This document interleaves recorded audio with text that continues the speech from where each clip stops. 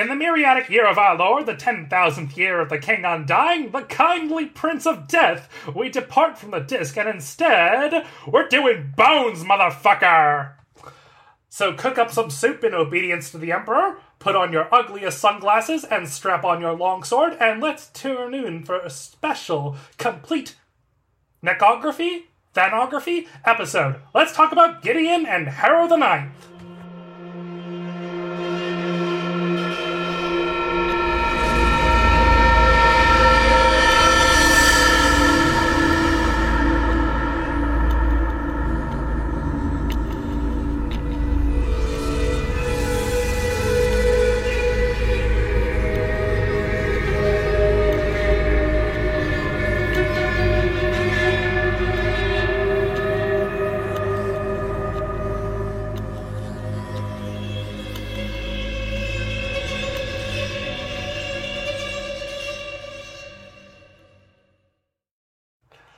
Ms. Muir has created a world with somehow the greatest evolution of the Harry Potter houses. You want 8 necromancer families that have their own specific magic and bullshit. And bullshit. And bullshit. God, there's so much bullshit. So much. So I guess... So this is the part where in our show notes we are going to... what is your necromancer soda or your cavalier soda? Because, let's be real, at least one of us here is not a necromancer. Since this is an auditory medium, please note that at that point, Justin was pointing toward their own face. Do we want to do this as everybody else picking everybody else's? Or everybody picking everybody else's? Yeah, I feel like that's how it's got to go. I think that's probably safest. Aaron, let's start with you. Yeah. I think you're a 5th boy. Yeah, probably Cav, too. 5th Cav? Explain. Yeah. So the 5th house is sort of like there's sort of the baseline of the Empire. I would have gone for 5th Necro. Yeah. Okay. I have played many games with Aaron before. God, for years. So as we all lean forward. Point of interest, I have known Aaron since junior high. Oh. Somewhere in there. I kind of don't remember when I met Aaron. I don't remember either. Sometime in junior high, we both liked Redwall. That's kind of as much information as I remember about how we met. And I think Aaron's played a spellcaster very infrequently for the most part. So I would not have picked Cav either. But a lot of swords are a thing though. So I would have picked Cav. I know he likes swords, so I would have gone Cav if it were me. I think 5th house is a good choice too. Yeah, I think it would. I think 5th is pretty accurate. On the note of the 5th house, I fucking love Abigail and Magnus. I know, they're so First good. of all, it is a crime what happens to them in Gideon the Ninth. Second of all, it is a crime that then she has the audacity to bring them back as ghosts or whatever, and we get to experience their glory in real time, and it's not fair. Okay, it's not fair at all. I love them. My favorite moment with them is in Harrow the Ninth, when it's going through the AUs. Oh my gosh, yes. It's the Harrow is doing the flirt with the princess one. Yes. Where she's imagining the scenario where she's supposed to flirt with what I imagine is Princess Gideon. Yes. Or something like that. And Abigail is I really want to watch this one, but we don't really have time for this. This isn't how it happened. This isn't how it happened. But her genuine enthusiasm to watch how this plays out is very good. I really like that. They're have you considered that you might be haunted? Yeah. It's so good. Abigail is so great. She's matter of fact. She's totally on top of her shit. I love that moment right before they do the little seance where she's she asks the question. She's but how good, what was it like? And Harrow says, and Abigail just goes, God, I love a tomb. Like, just like... That's right. I forgot that. I laughed out loud, and then I was like, "Oh no!" And then that moment where they go to start the séance, and she and Magnus kiss, just like very, very quickly. They're like, "Okay, I love you, bye," and then like they kiss, and then they do the séance, and I was like, "Oh my god!" It's so wonderful much. and domestic. Yes, And Magnus is so good. Magnus is like such a big dork. No, he's Magnus. so enthusiastic about the ninth and Gideon. Like, he's a good man. He really, like, he's just so, like, genuinely thrilled that the ninth are there. Mm-hmm. And every time Gideon does shows him any attention and, like, validates his efforts to like engage them at all, he's just so chuffed. He's so chuffed, into it. yes. It's really good. Chuffed is exactly the Yeah. word for Magnus. And then the shitty teens in the first book were like, Magnus, no, don't invite her. No, don't invite them. The bone cultist, Magnus.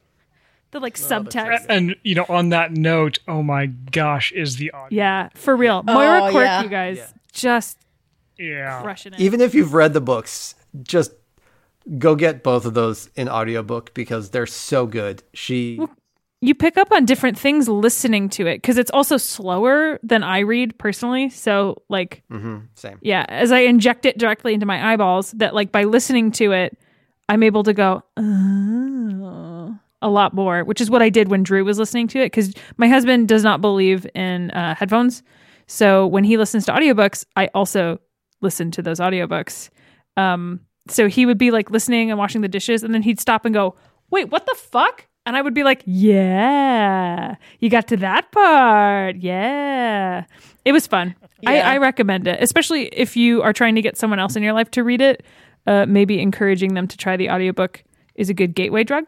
And then you get the added benefit of being able to gloat when they hit certain parts. Anyway, thank you for coming to my TED Talk about Abigail Pent. Okay, sort someone else, Justin, quick. Jude is the ninth house, and that's like, Jude is a ninth necromancer, and it's not even close. I was going to say Jude for 6. Yeah, when I always assumed I was 6 because I'm a big True, nerd. true. You are a wealth of knowledge. 6 was my Jude. poll, too. That's very complimentary. Thank you. Fair. Yeah, I feel like I'm more 6th than ninth just because I don't think I'm cool enough to be ninth. I like that we the think ninth- the ninth is cool, but the other houses are like, ugh. Yeah. Nerd. Ugh. But you are also a noted blood magic enthusiast, Jude. That's true, but there's no blood in the ninth. Yeah, just bones. The ninth are bone mages. Just dust, not y'all. blood mages. So yeah, blood would probably actually be 6th. Yeah, okay. That's fair. So, yep. And I feel like psychometry would be is a very you thing. What are we going to do for Anna? Fear. 1 fear. It's a good question. See, I would have put myself in 6th probably because I'm also in like knowledge absorber category. But you all might have different perceptions.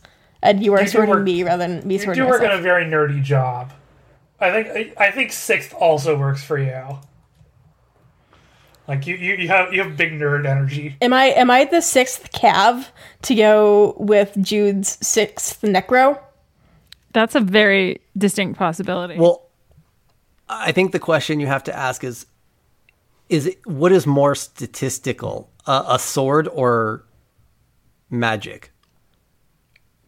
Well, I do slice through the confusions of the data. Or something. Stretching, I can feel it tearing. Oh, that's bad.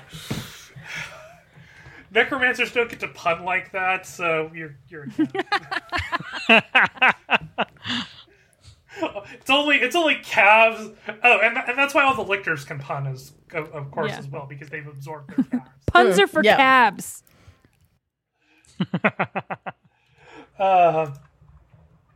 Yeah, I think Allie has self-sorted herself correctly. Into what? Oh, Fifth. yeah, we think so? Yeah, I do think, like, all of Abigail's content in Harrow the Ninth, really, I was just like, oh, she's so good. Look at her. Look at her go. Look at her go. This is a crime. Where's her book? Like, just because, I don't know. I loved her attitude. Like, I loved how she was like, you're doing great. You're really fucked up right now, but you're doing fine. Like, just calm down, Harrow. Like, you know what I mean? Like, she has this like very warm attitude about everybody, and like how she's like, look at how great everyone is with all of their different stuff. I don't know. I just fucking love Abigail. Like, and I don't think I genuinely do not think I'm a cavalier. As much as, like I said, I only own one sword. My husband definitely owns many. Which is why when I was like, you have to read Harrow, he was like, I don't know if I have the energy for it. And I was like, I'll tell you what happens, but I need you to listen to the audiobook because specifically, I'm pretty sure we're just Abigail and Magnus. Like, I need you to go listen to it. That's adorable. I mean, really though, so I took the e-arc and I like screenshotted that moment right before the seance and sent it to him. And he came into the room like, I was like, see, you're soft for me. You know. So wait, did we put Justin anywhere? Drag me, fools. As a side note, while we're thinking about Justin, I also really like that the fifth is spirit magicians. She's like, let's have a seance. We'll commune with them and it'll be great. Like, I love that that's their necromancy, is that like liminal, dreamlike, let's, commune and the fifth house is primarily the magic that you draw on for like traveling through the yeah, it's really cool shit. Okay. Justin belongs. Is it the third, Justin? I just got here. I don't go here, so like I don't know. Is it the third? Some part of me says seventh. I was gonna say third or seventh. Yeah. Yeah, both of those would work. Except that Protesilaus is such a weird character. I mean, Protesilaus isn't a character. Right. No, you're right. Well, You're not wrong. no, he's more of a character. He's somewhat of a character in Harrow. Okay, I think here's the question. In Harrow, he's a construction of a character. Yeah, here's the question. Well, here's not a question so much as an observation. I'm looking at the house descriptions on Tor.com. As am I. And Yeah, same. I have that one. These graphics are beautiful. Good job, Tor. Good job. right? And my concern, I like third house, but I don't think that Justin is third house because That involves style. no, because looking at the examples, Babs is a bastard, but not a himbo, and I don't think that you would get a himbo out of the third house. I'm touched. Wow. Thank you. This is the quality of analysis that Tamsin Muir was hoping for when she inevitably will hear that we had this conversation. Yeah. Yeah. I think you could get a himbo out of the seventh, though. For sure, right? I mean, Pro was definitely. like, if he weren't dead, he might be a himbo. That's tweetable right there. If he weren't dead, he might be a himbo. Yeah, I think the second. I think we're looking second or seventh for Yeah. this. The like aesthetics and poetry thing also somehow feels on point. Yeah, I got to throw my vote in for a seventh Cav. All right, I'll take it. We love to see it. Your rose bushes will be in the mail. Strength. Oh God, they will die within a week. That's very seven. They'll just burst into flame. It's Yeah. extremely seven. Smash cut to Dulcinea Septimus weeping on a couch as she drools blood on herself. I was joking that like the that makes I made the joke during my Harrow read through that I needed a fanning couch for this book. Legit. So that's seven. That's legit. Yeah, That's Yeah, strong that's- seventh yep. energy. Mm-hmm. Yeah. Yep. It's a vibe. We've got through one of these. Which house do you? Which first? So two-part question: which house do you love? Which house do you want to dunk in a toilet? I really, really love the fifth house, as for the reasons we've discussed so far. Abigail and Magnus are great, and I think the spirit magic is probably the most interesting one that we've seen in a lot of ways. The river is super fascinating, and I think a lot of that stuff is like really interesting to me. And the eighth can just get bent.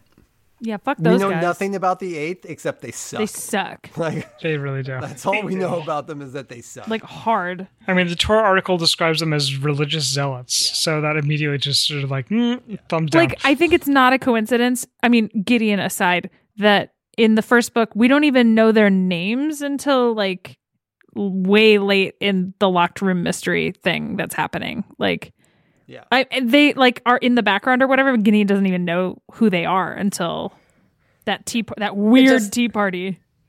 yeah. You're just like the mayonnaise uncle. Ugh. Yeah. Is there a more punchable name than Octokizaron? And what's her name? You want to punch him right in the octokisser. He just Or does sucks. his mother too? The from the ninth is also She's from the eighth, yeah. from the eighth too, and she's also Yeah. an unsavory character. Just no, thank you. Eighth. I also love the fifth house for reasons we've discussed. I love the sixth house. Like, I think if Abigail and Magnus had had more time in the first book, I would be whole hog for them. But I think because the first book spends a lot of time with Camilla and Palamedes from the sixth house, like I liked Palamedes right away. And then Camilla is extremely competent and like no bullshit, which we love to see. And so I love the time that we get to spend with them from the sixth house in that first book. I agree the eighth house could get dunked in a toilet. I also want to say that I would die for the shitty teens from the fourth house. I love them. They're very good. And when Isaac dies and Jean-Marie loses her shit and you're like, oh God, no, the shitty teens, no. And then you think she's safe and then she fucking isn't and she dies and Gideon is left going, fuck. I, as a reader, was like, no, not the teens. They still had zits on. No. And it's funny because like Gideon had honestly a really good idea for like a way to keep Jean-Marie safe. know. Like Gideon's like kicking herself for like being stupid, but It was a good plan. It was a good idea. It was a good plan. Yeah. And then Gideon's just destroyed, as are all of us. Oh, it was just so sad. One of my favorite scenes in the first book is with the shitty teens. Is that the first tea party that Magnus throws Yes. when Jean-Marie comes over and asks to see Gideon's biceps? Yes. It's so good.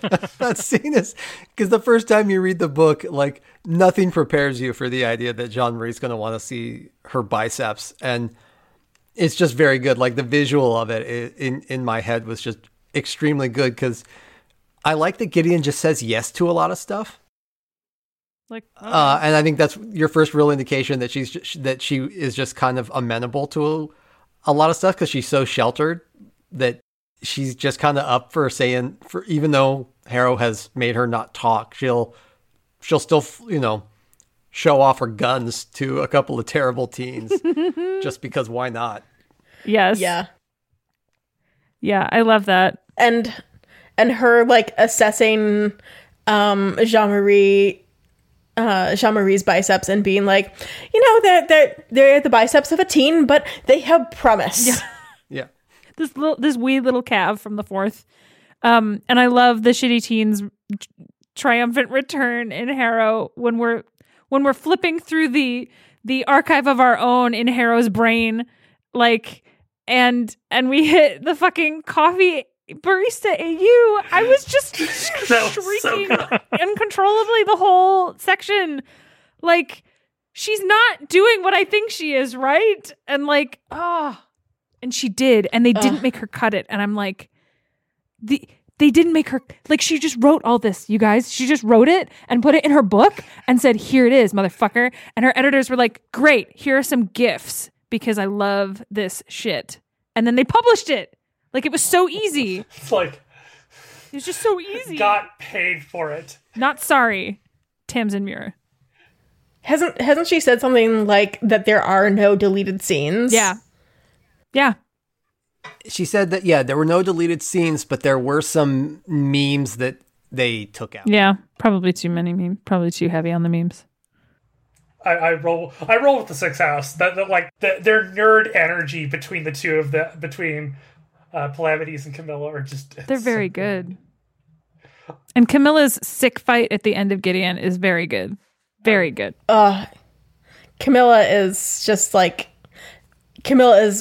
an absolute amazing fighter. Yeah. The descriptions of those scenes are amazing. Yeah. I also absolutely love Sixth House. I really liked how Muir goes into how different each of the houses fight too. Mm-hmm. Yeah. You know, the different sword play styles and their various choices of offhand weapons. yeah. It's very good. I love how embarrassed Harrow is that Gideon uses the knuckles. Oh god. Yeah. And I the this shit is getting real moment is when like when the Cavs stop using rapiers. Like when Camilla just gets those two swords I love out. that. Just like nope, we're done playing now. We're just gonna fuck. Yes. Yeah. Yes. Yeah. and Gideon having the like moment with her two-hander. Yeah. So That satisfying. whole book, I wanted her to get that broadsword out so bad. That whole book, and the moment when she finally like sprints back to the room and rips the bottom of that trunk out to get her sword, I was so happy for her. Like, Yeah. just so happy for her because you knew she wanted to be swinging that thing the whole time. And then Harrow's forced to wield it in the next book. And you nearly dropped it because you have no muscles. Pretty God, do a sit-up. liberal interpretation of the word wield, since mostly what she does is lug She just from drags room it to down room the with hall. it glued to her back with bone. She mostly just ruins Yeah. it. Yeah. And then she builds herself like a power suit out of Which is bone. so sick. It's so cool. Yeah. God, okay. This is like a really thing of Gideon, but with Kytheria at the end. Just she builds bone mecha. Like necromechas. It was just like I was just like, okay, we're doing this. Okay, I'm here. Just a lot of really creative D&D roles, like in that whole last fight, I feel like. Yeah, for sure. Yeah. No, every now and then they really emphasize how, not even emphasize, but you're told a lot like what a prodigy Harrow is, but I like that she also shows that. Yeah. You see it happen. Like, so creative.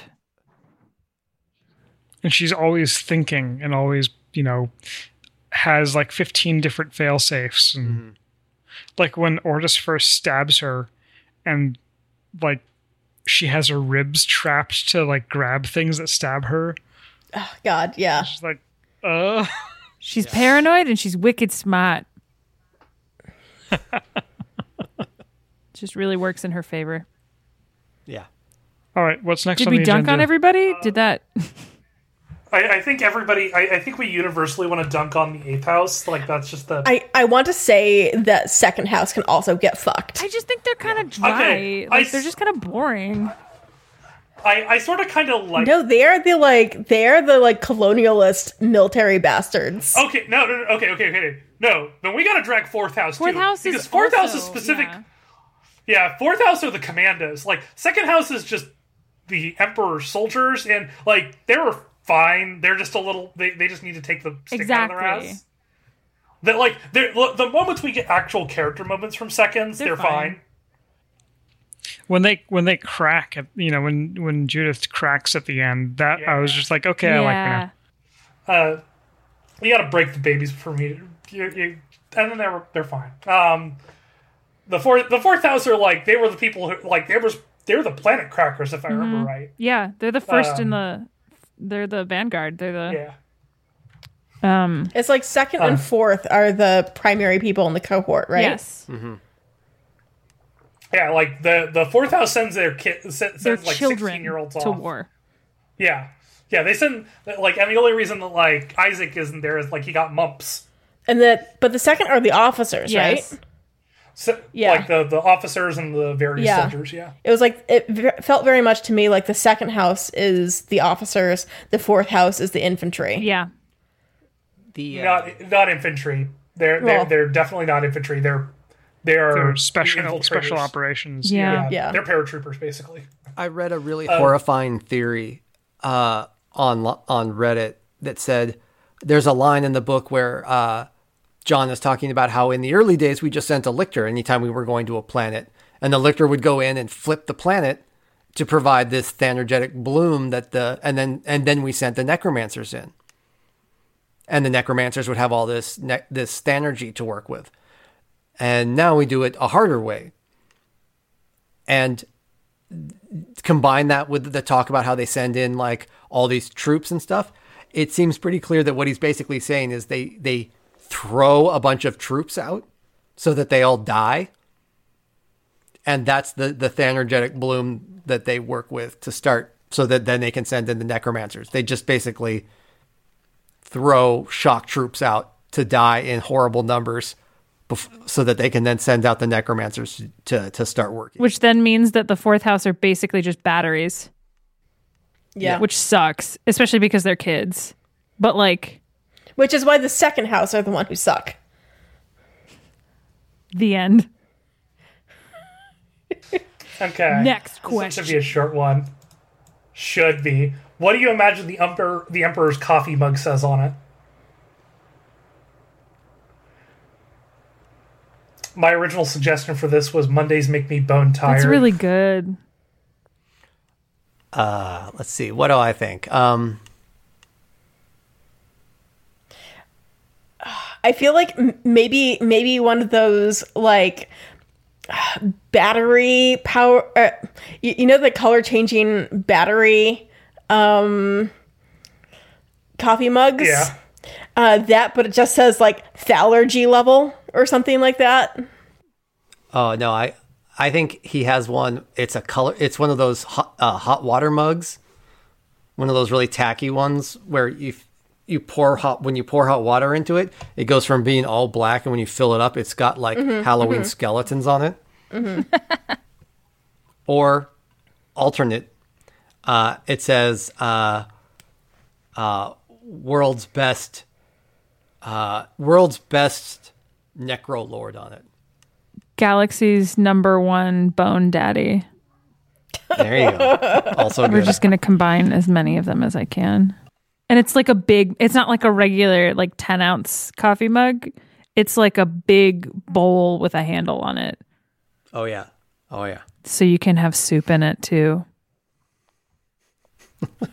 Oh no, nourishing soup. Good for you. Bone broth. Oh boy. Oh, Makes me and want ramen So I real want bad. to say, having read Gideon or reread Gideon, the Harrow's soup tactic is foreshadowed there. Because at one point, Harrow threatens to feed bone meal to Gideon and punch through her stomach. Oh my gosh. Yes. When Gideon is being We love a callback. We recalcitrant. love it. Yeah. So clever. Yeah. Wow. Jeez. So, was there a favorite dad bit y'all had apart from the Mount Dad, the Everest of this book? What were some of your favorite dad? I know that we've already talked about. Well, Jude has mentioned how potentially nefarious that scene with him and Harrow is. I do like that they have a couple of those scenes where it's just the two of them kind of chilling, which I actually really really love. And I love that moment where he says, you know, I don't have a daughter, but if I did, I'd want her to be like you or something like that, because like. Oh, first of all, the pressure. Second of First of all, all. he's God. Third of all, Harrow, you done You fucked do up. have a daughter. Fourth of all, you do. Surprise, you're on Jerry Springer. Here she is. Are you ready for this? Like, it's just a very loaded moment. But it's also, it's not just loaded for the reader. It's loaded for Harrow. And it's loaded for him in the moment, emotionally grounded, which is just like a perfect blend of, texture and flavor, which is really great. Along those lines, I love the moments with Harrow where he's like encouraging her to have other interests other than like bone necromancy. When he's like, Harrow, read a book, learn a new thing that's not necromancy, like expand your world. Yeah, because like he's watched all of his other kids essentially, right, go nutso because they've lived so long, and being a lictor is really bad for you, it turns out. And so I think that he, as the dad, is like, Harrow, you're very talented. Yes, you came from the gifted and talented program. Yes, we fast tracked you. No, you're not old enough to technically really be a part of any of this, but here you are. I need you to not lose your mind. I need you to be okay, right? But that it's interesting because he's telling Harrow this, and Harrow has never been normal anyway. Like on top of like at least some of the other necros and calves that became lictors had a chance at like a quote unquote normal life for what it was like in their house, but Harrow never had that chance. So she doesn't even like, she's like, cooking? Yes, I will learn to cook and everyone will love my cooking and it will be great. Right? Like but she's never, right? She's never had a life. She's like a fucking space alien. Yeah. Like there's no her way. approach to cooking was so bizarre. Soup. I will make soup. Yeah, people always get on her for being, borderline feral, but like if you actually look at where she grew up, she would have to be. And like, I mean, I keep going back to the fact that so her parents are dead and she then puppets them for years, which is that is arguably pretty insane, right? Like, but she does it and she does it well enough that people don't notice, which is extra weird. And then like the weight of that and the pressure of that, because if you look back, she and Gideon weren't even like really on speaking terms while all of that was happening, which means she's been in her own head forever with no one else to be an outlet until they get to Canaan House and have that conversation in the pool, really. And that's like, so God dad is like, please, honey, like, can we sign you up for soccer or something? Please, just like anything. And she's like, no. And he's like, okay, just like pick one thing, and I will give you a gold star for the month. And she's like, okay, cooking, fine. Cooking, whatever. Food is for the weak. And then tries to commit murder. I mean, she does pretty well, doesn't she? Like, she almost succeeds. Yeah, she does. I feel like Harrow, like anything she actually attempted, she would be good at. I actually love Harrow. I don't know if that was clear. I love her. Yeah. She's great. She's I like his obsession with biscuits. Yeah. Where he's always trying to... So, first of all, I love the absurdity of trying to fatten up a lictor. Yeah. Like what? It seems really bizarre and dumb to me. Like...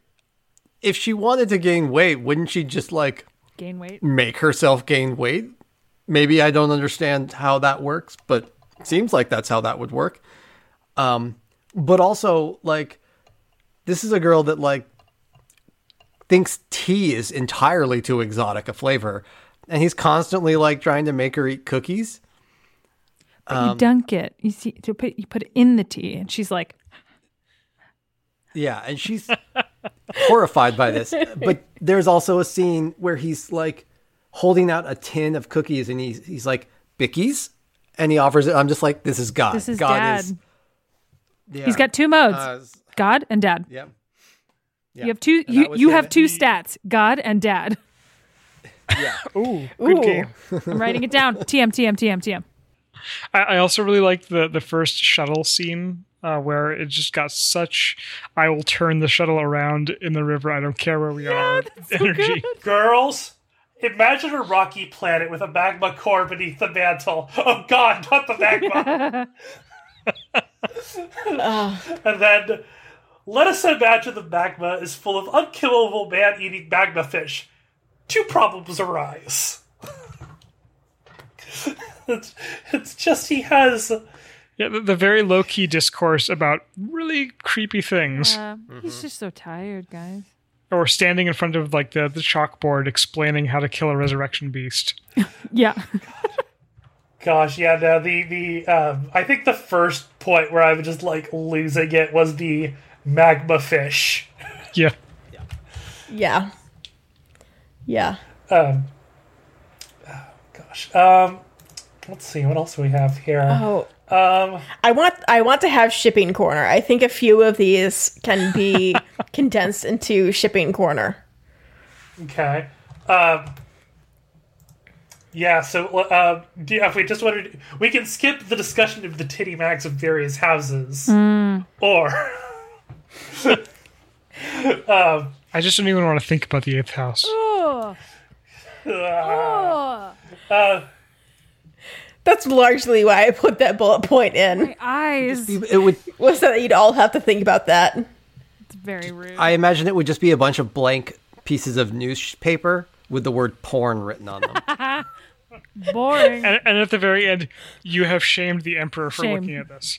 please flagellate That's the thing, yourself. though. Be ashamed. The emperor would not be ashamed. The emperor would be like sort of disappointed that you weren't looking. Yeah. Yeah. I feel like the emperor, honestly, now that we know him, I feel like the emperor's got to be just like, 8th house, what is wrong with them? Like, So, they have something wrong with them. It's like the first scene where the lieutenant is using their heart blood to draw the ghost ward, and he's like, "Stop killing yourselves." Yeah. Yeah. Gosh, now I'm just thinking of like the emperor with frontline titties in the 5th, just flipping through it, and that Danger 5/5 of sensible chuckle. Oy. God. So let's talk shipping. Shipping. So I'm gonna just go put myself up on this cross here. I sort of kind of low key ship Iantha and Harrow. Oh, yeah. Like I'm gonna just we're gonna preface this conversation by I am a unabashed multi shipper. So this is not and the amount of pure just like vitriol they have towards each other just gives me life. The scene close to the start of the book where Harrow is like, I have to check Ianth's jaw and tongue for spell integrity. Oh, yeah. How shall I do this? Moi. And the internal narration of, oh god, what the fuck are you doing? Yeah. Yeah. And at one point later on in the book, doesn't Ianthe wrap her in like a huge wad of fat and roll her away from Ortis, and it just apparently never stops laughing about it? Yes. Yeah.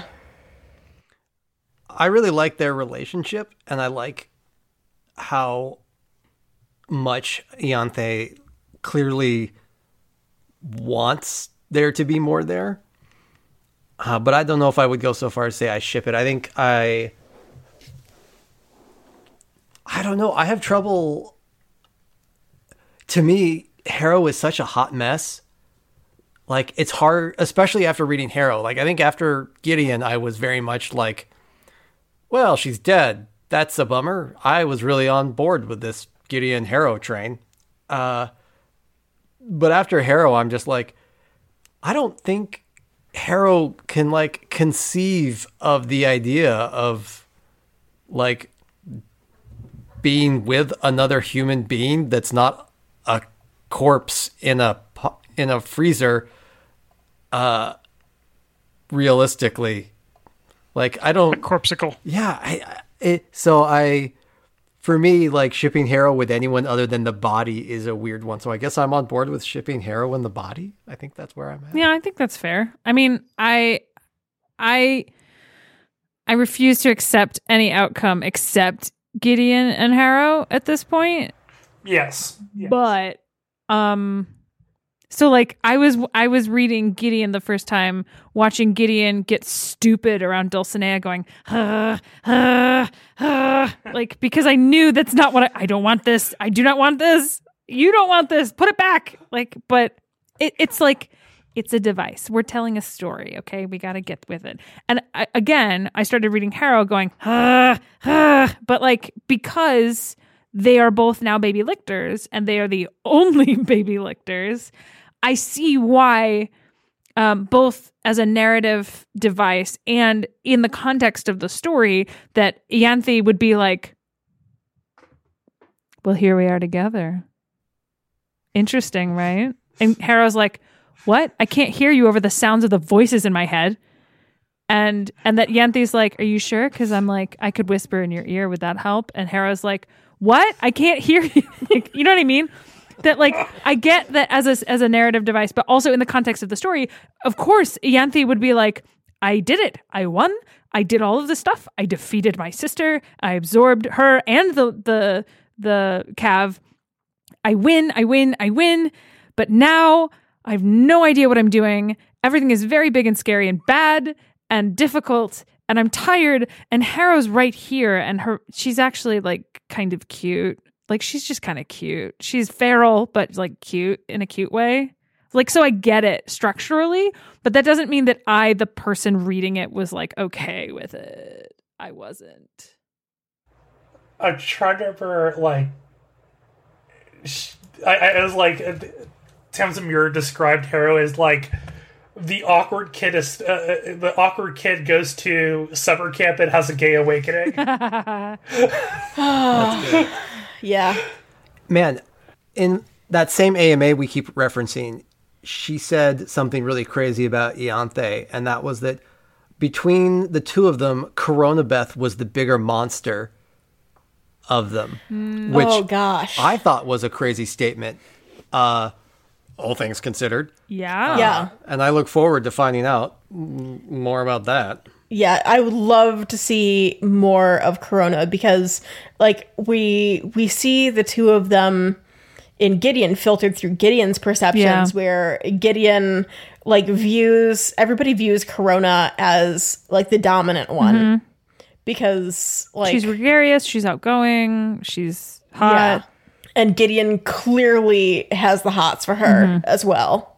And I'm really looking forward to seeing more of Corona. Yeah, that's interesting. It is funny though that because of the Gideon filter on that first book, that we're like, she's like, look at all the girls here. Harrow's not here? Cool. I'm just gonna go walk around and not talk to people, but just like look at them maybe. And then they talk to me. Oh, well, that's fine with me. Oh, did you drop this? Let me pick that up for you. Like, meanwhile, Harrow is out there actually trying to figure out the secrets of the universe, and it's fine. It's just very funny. It has such, like... It was like a GM decided to run a game for two people. Yes. They came up with really great character ideas. One of them was like, I'm going to go down the hatch, and this hole was made for me. Yeah. And I'm going to go look into the mysteries. And the other one's just like... I'm going to hit on them. I'm going to hit on the NPCs. I'm going to talk... Yeah. And I'm just going to do all these side quests. That's exactly what I was thinking when I first read it, Justin. I was like, this feels like a D&D campaign where they split the party right away, and we're only getting half of what's going on. Yeah. For very good reasons. Oh. So I have in my tweet threads a lot of Griddlehark lines that are things that have, like... I made like dying whale noises upon reading them. She had been outplayed by Palavides Sextus, outgunned by Kytheria I, and undone by Gideon Nav. Just like, put it on my tombstone.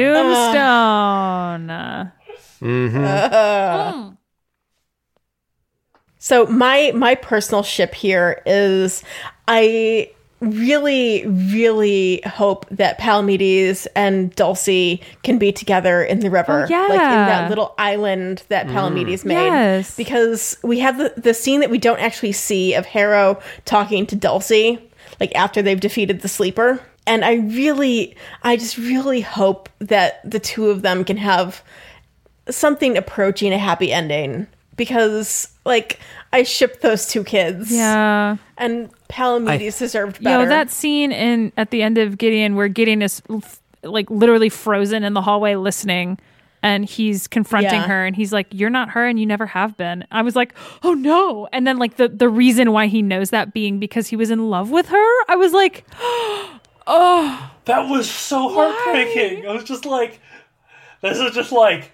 It was a slow motion train wreck. Yeah. Oh, and the thing where I caught something in that scene too, where Cytherea is talking about how like she came to an agreement with Dulcinea or something along those lines, and honestly, she was just like torturing her ghost. So sad. That has to be what was going on, right? Like that, like. Yeah, that they didn't come to any agreement. Like Cytherea was just tormenting that poor girl's ghost. So sad. Damn you, Rest Cytherea. in peace. Do we think that Camilla and Palamedes pulled off the Lictorhood thing at the end of Harrow the Ninth? Because she rolls up and has different colored eyes at the end of Harrow the Ninth. So like a reverse, Yeah. like stuffing a necromancer into a calf. No, okay, so I'm trying to remember. Palamedes was the one who was like getting close to, who like Harrow suspected would have been the closest to get perfect Lictorhood, right? I think so. Yeah. I think it's perfect Lictorhood. Yeah. It's instead of you, like, you know, instead of taking something, you are sharing and swapping it. Yeah. That would mean that conceivably Palamedes Is half not dead? yeah, Yeah. like could come back from his island in the river. Yeah. I mean, I think that's, He could reconstruct himself possibly. yeah. Because he's, that last scene with Camilla, her eyes are described as being that same cloudy gray that is used to describe his eyes. Fuck, I didn't notice that. That's really good.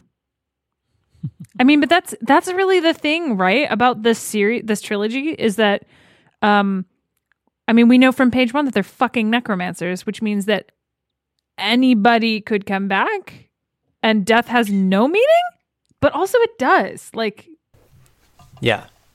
like I There still are cried things about the way shitty worse than teens. death, like being, Yeah. Yeah. I think that's something that's become a more interesting thing recently, in like a lot of fiction that I've been consuming, is the idea of modifying death as a consequence. For example, I'm an X-Men fan, and presently X-Men can't die. Oh. And I think, and it's a whole thing. It's the basis of the current run. And like that, and let's have an entire book series about space necromancers. It's like, you know, modifying that, because I think that like death can become cheap. And like, if you find ways to hurt people that are more interesting than death, it's so much more fun. Yeah. Well, especially when you have the X-Men one is a great example, where you have a place where the whole idea of people dying and coming back, they've cheapened that punchline so much, and it's become like a running gag that the X-Men die and come back, and like, so to take that and make that like punchline that, you know, the X-Men die and come back so much, and say, okay, well, let's just do that. Death no longer has any meaning. What's next? Where do you find the emotional weight behind those actions when there is no consequence, seemingly? I agree with you. I think that's really interesting. Any other shipping? Abigail and I Magnus. mean, just Yes. They're Yes. married. They love each other. Deal with it. gosh, what like, I mean, I just sort of ship John in like Quiet Afternoons. I ship John and biscuits. Yeah, it's like I just want him to like. I could like stand for like a couple short stories of like the Emperor just having chill days. Yeah, or like the Emperor like chilling with some tea, and then like, somebody's cooking or whatever, and he smells the smell, and it brings him back to a time when things were fine and happy, and he did a good job, and he wasn't tired all the time. I also want to suggest something. I think that the Emperor is a bit of a Romaboo. A what? He's a weeaboo, but for Roman shit, because the name John Gaius. Oh, yeah. For sure. It's and like he's like, I'm gonna remake my society, and everybody's gonna have like these funky Latin For names. sure. So I mean, he's just a huge nerd, but also it's just like he's a very specific type of nerd. Yeah, he really is. Like, I'm That's just true. gonna make my Meanwhile, I just kept being like, Gaius Baltar? No, you don't belong You're in here. the wrong movie, sir. Okay, James Callis would be a good choice for the Emperor. Yeah, sure. That's the problem. I kept seeing that exact crossover. He's got a callback. We've already called him back for the role. Like, I don't know if he's going to take the job, but he's called back. But as a side note on the subject of the nomenclature, did y'all? I'm just curious because, like I said, I read this before with people who don't usually read this genre. Did y'all pick up right away on the fact that their names are the numbers of the houses and like it tells you who they are? Oh yeah. Even though they have like 7 names each and titles, that no matter what name is being used, you still know which house they are. Mm-hmm. Oh yeah. Yes, that was so helpful. Brilliant move. It's amazing. Also having a dramatis personae at the beginning of the book, like just like aces. Love that. Yeah. Also, although this book's dramatic persona is kind of... God, no, that's the thing. So, like, by giving us the dramatis personae in the first book with all the names and the numbers and everything, like, connected so that you can go, okay, I now understand how this works. And then you get to Harrow and you're like, la, la, la, Lictor. Oh, these people are all dead. These people are all dead. That's weird. Why is that scratched Why is out? that in a different font? That's weird. Yeah. And then, like, as things start to drop into place as you're reading, you're like, oh, it's in a different font on purpose. It's bold. Also this. And it's scratched out because she's erased it from her memory. Like, it's just, like, yeah. How dare she? The metatextual stuff that they do with both the chapter headings and then also some of the font choices inside the letters to herself. Yeah. Exquisite. Are really effective. I think the thing that impresses me most about these books, I mean, and there's a lot, but they are so purposeful. Yeah. A lot of books, you get the sense that there are books where the person wants to tell a story, so they sit down and they bang out a story, and they're just kind of throwing it out there. And then there's books written by pretentious noodle brains like George R. R. Martin, who they think they've got this grand scheme, but it's a whole bunch of stuff and it connects and stuff like that. But it's just a bunch of plot threads. And then you have books like this, where you can tell that extraordinary care was put in to make every bit and piece meaningful. And I am not necessarily saying that one is better than the other, because sometimes you don't want to have to pay attention to the fucking font choice and like every little thing in a book. Sometimes you just want like a ripping narrative to follow. But I admire the crap out of these books because they're so purposeful. Yeah. And everything from the fonts to the choice of the person to like every choice made in these books is thoughtful, which is really, really cool. Has anybody else, has everybody else here read any of Brandon Sanderson's books? Mm-hmm. Okay. Yeah. They're on my to read list along with a million other things. The ever growing list, right? When Drew and I first got together, he was like, Brandon Sanderson. And I was like, I don't know who that is. And he was like, And then he like made me stop everything to read Mistborn, which changed the way I understood how fantasy could be written. And it was, I mean, I've read a bunch of Sanderson stuff now, but that purposefulness that you're talking about is very, very much his bag in how he crafts things. I don't know how common knowledge it is, but all of the books he writes, not all of them, like he's got multiple series going on, like his young adult and his middle grade stuff does not connect, but most of his adult fantasy series are in the same universe. And at no point in the book does he explicitly tell you that. You just have to know that. If you don't know that, you don't lose anything. But by knowing that, you gain so much in reading across the different series. Yeah, it's called the Cosmere. Yeah. And so all of his adult, it is bananas. And I highly recommend not looking anything up about it until you've read a couple books, just so that you have like a vocabulary to kind of work with what's going on. Because the overarching story that he's built for the Cosmere itself is really interesting. And then within each series, which takes place on different worlds in that galaxy or whatever, those are all infinitely complicated on their own, which makes me feel like he has a computer for a brain. But he's very good at writing, so he has feelings. It's confusing. So in reading Sanderson's books, I feel like some of that was kind of like a training ground for my brain to be able to comprehend anything that was going on in Gideon and Harrow.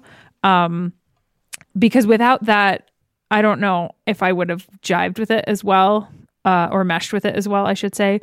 But I was going to say that the purposefulness is very prevalent in Sanderson's works as well, not just because they're all part of this overarching like galactic level story, but also because the stories themselves are so intricate. And there is inevitably some kind of reveal that happens late in each book that makes you go, wait, what the fuck exactly? Oh shit. And like Mistborn specifically, like that trilogy, that first Mistborn trilogy, the answer is on the first page, but you will never see it coming. You will not. Even if you sit there before you finish reading the first book and you examine the first page and you study it, you will never figure out what it is. And I was so mad about how smart it was and how good it was when I finished that trilogy that I was like, maybe I'm just never going to make anything ever again, because that was brilliant.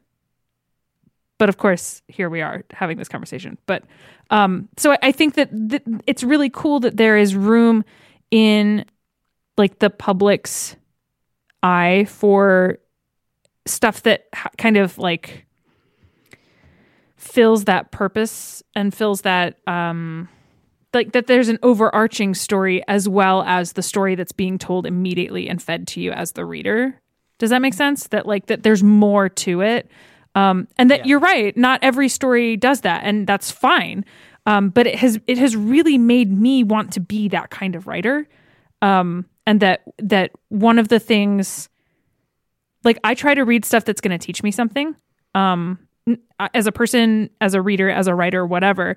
But that if there's one thing that like the Sanderson stuff and now these books have cemented for me, it's that I want there to be that bigger story that if you keep zooming out, eventually you suddenly see it and you go, oh shit, it was this painting all along.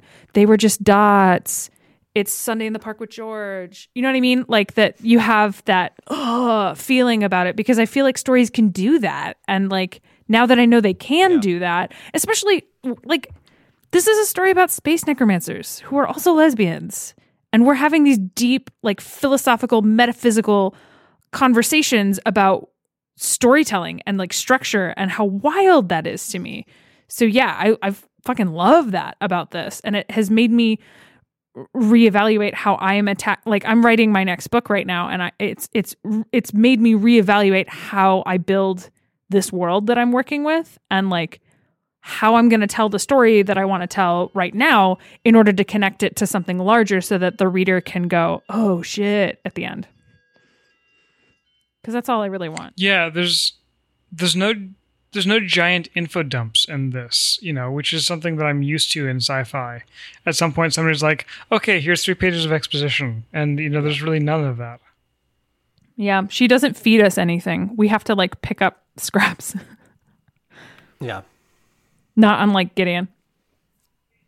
And occasionally the Emperor will just be like, here, we're going to drop this, minor truth bomb here, and then we're going to just move along here because we don't have time to discuss the ramifications and of it. how John is just like, listen, yes, I have emotions about this, but I'm very tired, okay? I'm just very tired. Can we not talk about this right now? And the other lictors make fun of him for, the things that he's... Yeah. He's like, oh, God, not that again. Yes. Oh, Yeah. it's so good. I'm also a huge sucker for the kind of world building.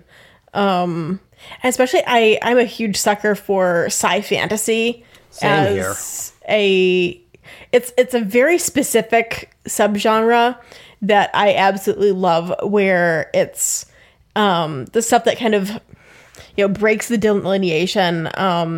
One of the other sci-fantasy books that I absolutely love is All the Birds in the Sky by Charlie Jane Anders. That's on my list. I haven't read that yet, but it's been sitting on my to-read list. I highly, highly recommend that. The first third is a YA novel, and then the other 2/3 are what happens when you fast forward the characters in a YA novel to being adults, and what effect that has on their lives. Cool. So TV Tropes, at least, describes Harrow and the Walk to Tomb as new weird, which I think is it's sort of a it's a 90s to now subgenre of sci-fi fantasy that's explicitly built at subverting tropes. I mean, that would put it along with Vandermeer's Annihilation, which I could see. Oh yeah, okay. Because Annihilation, which, by the way, I highly recommend Annihilation. I do not recommend either of the other 2 books. That's in what that I've trilogy. heard. I've heard that about that trilogy. They're not bad per se, but I think that whatever your brain can fill in for all of the open mysteries at the end of Annihilation is probably more interesting than what happens in the other 2. They're not bad books, but the questions are more interesting. But yeah, I could see that as a kind of genre fit, but at the same time, it does it almost fits in with murder mystery fiction as well. Gideon certainly does. Yeah, Gideon, it's got this weird, almost Clue vibe to it. I've pitched Gideon to friends as as it has the skeletal structure of a Harry Potter spinoff almost, where you have this magical, you have this haunted school where there's a mystery going on and there's a big scary thing, except it fucks and it tosses a lot of those just right on its head. Mm-hmm. It's got that skeletal structure there, but all the organs are in the wrong place. That's a good point. Or it doesn't have any organs because it's all bones. Yeah. Shoot, I just realized that I haven't read The Mysterious Study of Dr. I haven't either. I've been saving it. I should read it though, right? We should read it. Yeah. I've been saving it. So I think one of the ways that we can wrap up this discussion is we've all kind of skirted around, and I think this fits in with the discussion of the genre, how to pitch this book, because it is fucking hard to pitch. Yeah. Other than it's good, you should read it. Yeah, I agree. The line that everybody was using, and we've used it a few times, the lesbian necromancers in space, is super, it's accurate and also super not. I agree with that. Yeah. It's on the jacket, but yeah. Yeah. And that really is what it is. It's the jacket to the story. Yeah, that's There's a thing that Tamsin Muir likes to do, which is she describes her books before they come out in like broad terms that are super like vague and misleading. And I feel like there's no way to not do that in summarizing this book. Yeah. Because like how do you pitch this book? I don't know how you would summarize it. Maybe I think the two things that I'd like pitch it with is probably compare it to like the genres that it maybe doesn't fall into, but it shares the most narrative strains with. Like, I think it's almost it's a boarding school book with gothic horror elements. That's like that. I think that's honestly what it probably like shares a lot of its genetics with. But it's just done in a masterful way, and then I cannot think of like, and the only way I would be able to pitch Harrow the Ninth is read Gideon first, and if you don't want to read Harrow the Ninth, there's nothing I could That's say. a good point. yeah. Yeah. No, hard agree.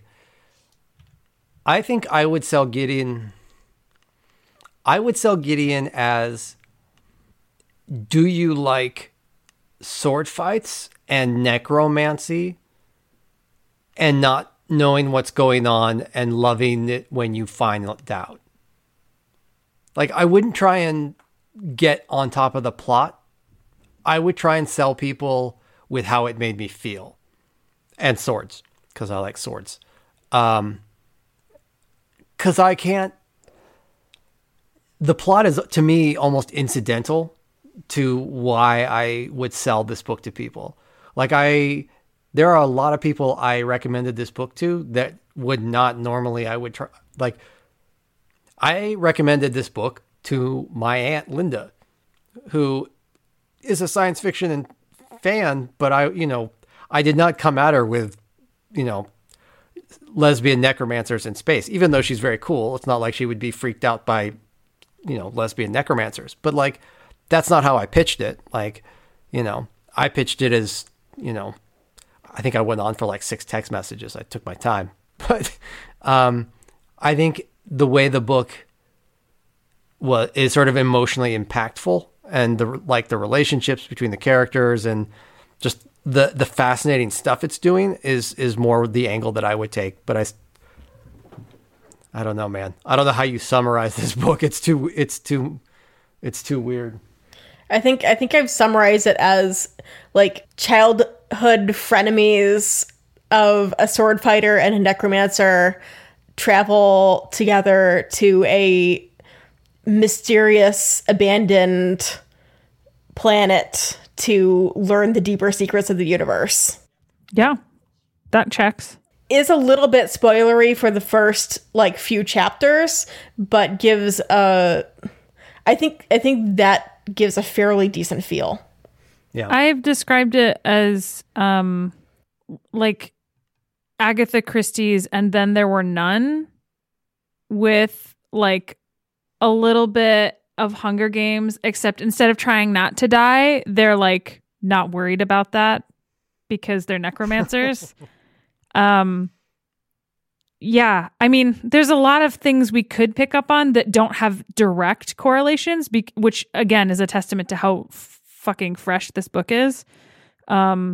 But yeah, I mean, as soon as we flipped that page and we realized, oh shit, there's a murder mystery happening.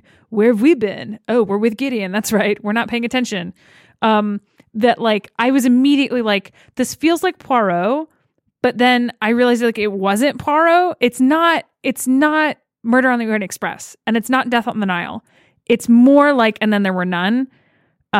For reasons, especially because of the house being like the main setting for the story, that And Then There Were None, it's a bunch of people who don't seem to have anything in common, and they come to this house and then stuff happens. Right. But yeah, so I mean, and I've described it kind of as Hunger Games because in Gideon, in the first book, there is this quality of like, you've got to figure out how to become lictors and go. Right. And like everybody is kind of like, bleh. And there's only a certain amount of keys, and everybody's kind of, it gets to a point where they, as people are starting to die, that it's like, oh shit, then I guess we have to kind of outsmart each other while we're doing this, and like, is that gonna, like, can we do that right now? And that unknown element gives it sort of that Hunger Games, like the clock is ticking kind of vibe, you know what I mean? Imagine how much better it would have gone for everybody if they just collaborated from the start. Just incredible. Like, maybe there would be multiple lictors, who knows? But because they made it a weird, so many more people would have made it through that process. Maybe they might not have survived the process. They might have made it through like the mystery part, but maybe not the process itself. But then I would say that Harrow is much more of a horror, like psychological and physical horror story than Gideon is. Gideon is much more of a mystery. I feel like it's more like a D&D campaign, and Harrow is much more of a dread. Is it dread? I think it's like, there's like Call of Cthulhu, maybe. Betrayal at the House on the Hill. That's the first book. Okay. Yeah. It also, the first book is also very Clue to me. Yeah. Yeah. Of these like very recognizable like characters. Yeah. Thrown together in a murder mystery. I am glad though that when I finally, I knew that there was a lot of hype around Gideon, but I'm glad that I didn't know what the hype was. I just knew that people were hyped about it, and I did the same thing you did, Anna, where I was like, I'm not going to read it because what if I hate it, and then I also don't want to read it just because everyone else is reading it, and like I did the same thing, but because it looks so cool, I was eventually like, I have to read it. I just hope that I like it because everybody else likes it. But that I'm glad that I didn't know about the murder mystery, because if I had known, I would have been mentally prepared for it. You know what I mean? And I'm glad that I didn't. I'm glad that was a surprise for me. Yeah. Yeah. I remember Jude pitching it to me as, I can't explain it, but you're going to like it. It worked. I'd gotten the gist of it, but like I think it was primarily Jude and Amelia who were like, there's the necromancer stuff, but the actual story and the curveballs it throws you're gonna go down swinging it on the curveballs, but you're gonna like, love that. Yeah. I just had a kind of bonkers realization while you were talking, Allie. You said that there's really nothing to like compare this to. And it made me realize that I don't know if it's going to be in 2 years or 10 years, there's going to be an explosion of books written by people who read this book and were like, well, fuck, I gotta be a writer now. And who are going to try and write books because of this book. And this will be the book that you were comparing books to. Yeah. You can't compare anything to it because it's the one that... It's the trendsetter. This is the Neuromancer to Cyberpunk. No, that's it's exactly the milestone. Yeah. My sister's a librarian, and she was explaining to me how Neuromancer, while we would all classify it as cyberpunk, under Library of Congress classification rules, it can't be because it originated. Oh, that's so interesting. That's hilarious. Yeah, you're absolutely right, though. This is going to be a comp title for other people's shit. Yeah. Let us hope they deserve it. They won't. No, I fully expect a lot of books, a lot of authors to be, when asked like, well, what inspired you when you were reading this book? Gideon and Harrow and hopefully Electo to all get name dropped as books that like inspired them to write in terms of style or subject. So. Yeah. More space lesbian necromancers, I guess. And more gays. More bones. It seems like a good place to I wrap. love it. And maybe more second person narrative. More bones? Usually on our podcast we ask people to rate the book as they've read them, with hilarious adaptations here, and I don't think that's necessary for this one. No, it was good. 11 on Yeah. 10 bones. Yes, several extra phalanges. None house left excellence.